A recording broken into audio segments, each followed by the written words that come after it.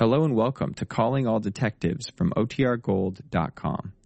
This episode will begin after a brief message from our sponsors.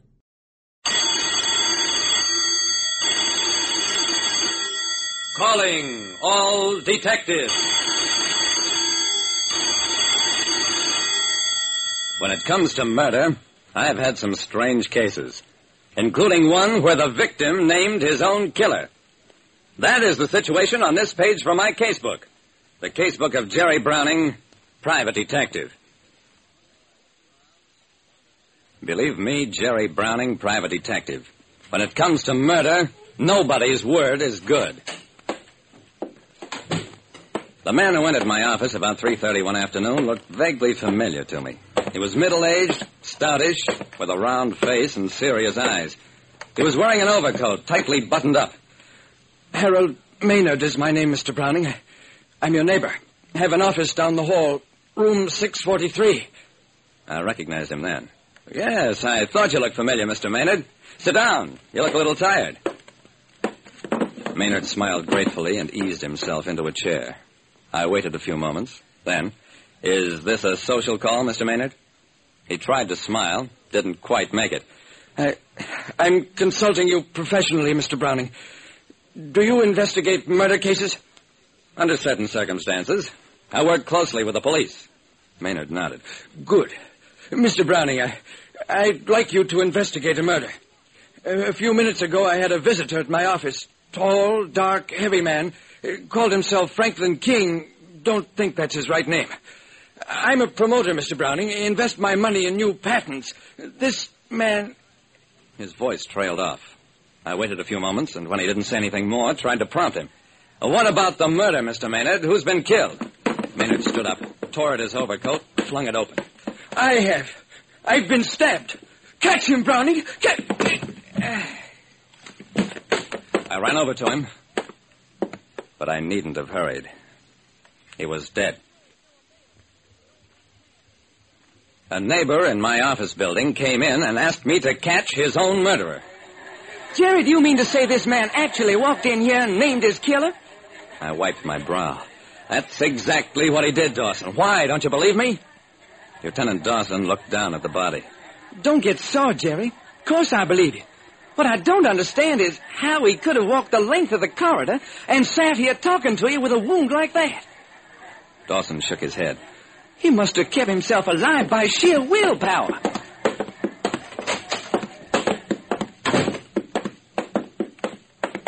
At Maynard's tiny office down the hall, Dawson and I learned nothing.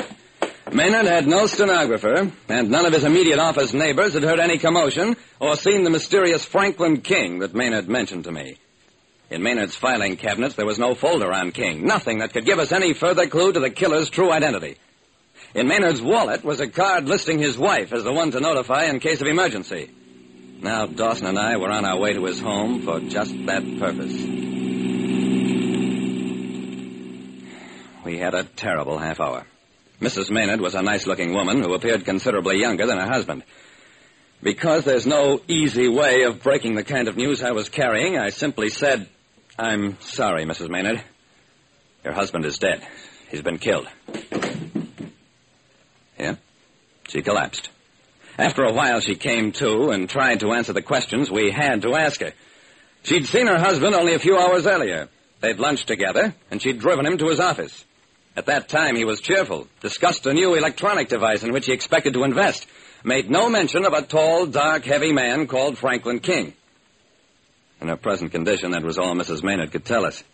Finally, "Mrs. Maynard, you're in no condition now to do any thinking, but after you calm down, please search your mind. Your husband must have said something about this King man. We want to catch his murderer. The slightest hint may help us."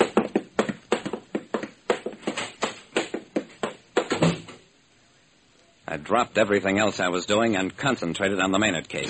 I spent one whole day in room 643 sifting through every single document, every letter in Maynard's files. There was correspondence with literally hundreds of inventors and businessmen who wanted Maynard to invest in their various projects. Not one of them was Franklin King. I sat in Lieutenant Dawson's office and listened as he patiently questioned Mrs. Maynard, took her through every moment of the time she'd spent with her husband in the days immediately preceding his murder. They both looked completely exhausted. Finally, I couldn't stand it any longer. Look, Mrs. Maynard, you're trying too hard. Maybe if you don't force it, you'll remember something suddenly. And if you do, no matter how silly it may seem, call one of us at once. The break came the next morning. Mrs. Maynard had remembered a name, Benjamin Arthur. Dawson came right over to see me. We've got it, Jerry. The guy called himself Franklin King, but his real name is Benjamin Arthur. Benjamin Franklin King Arthur, get it? I got it. It sounds awfully pat to me, Dawson. No, it's just logical. When a man takes a phony name, he always picks something close to his own. This Benjamin Arthur tried for months to sell an invention to Maynard. There's a letter in Maynard's file dated about a year ago in which this Arthur guy accused Maynard of stealing his invention. He's our man, Jerry, and we'll have him under arrest before the day is over.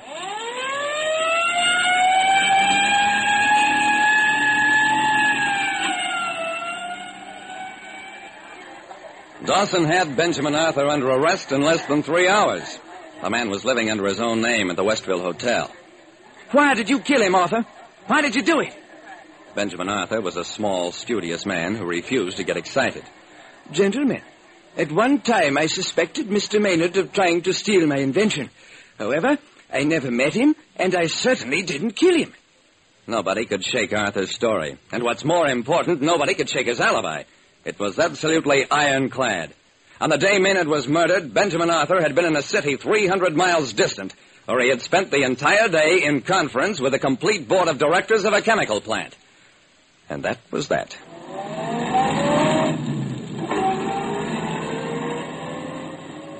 I drove directly from police headquarters to the Maynard home. And when Mrs. Maynard ushered me into the living room, I'm not going to ask you any more questions, Mrs. Maynard. I'm just going to tell you a story about a man who's been stabbed and knows that he hasn't got much longer to live, but who forces himself to live long enough to invent, during his last moments of life, a name and identity for a fictitious murderer.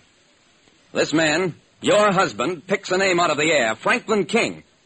But the name isn't as fictitious as the dying man thinks. Franklin King, Benjamin Arthur, an association in the mind of a dying man. An association that a smart killer who is being pressed realizes and offers to the police.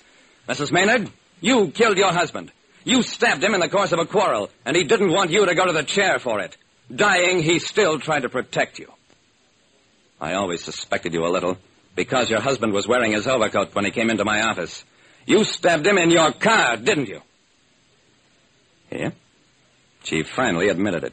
That was how it happened. He was an old man with a young wife. They quarreled incessantly, once too often. Like I said, when it comes to murder, you can't believe anybody, not even the victim.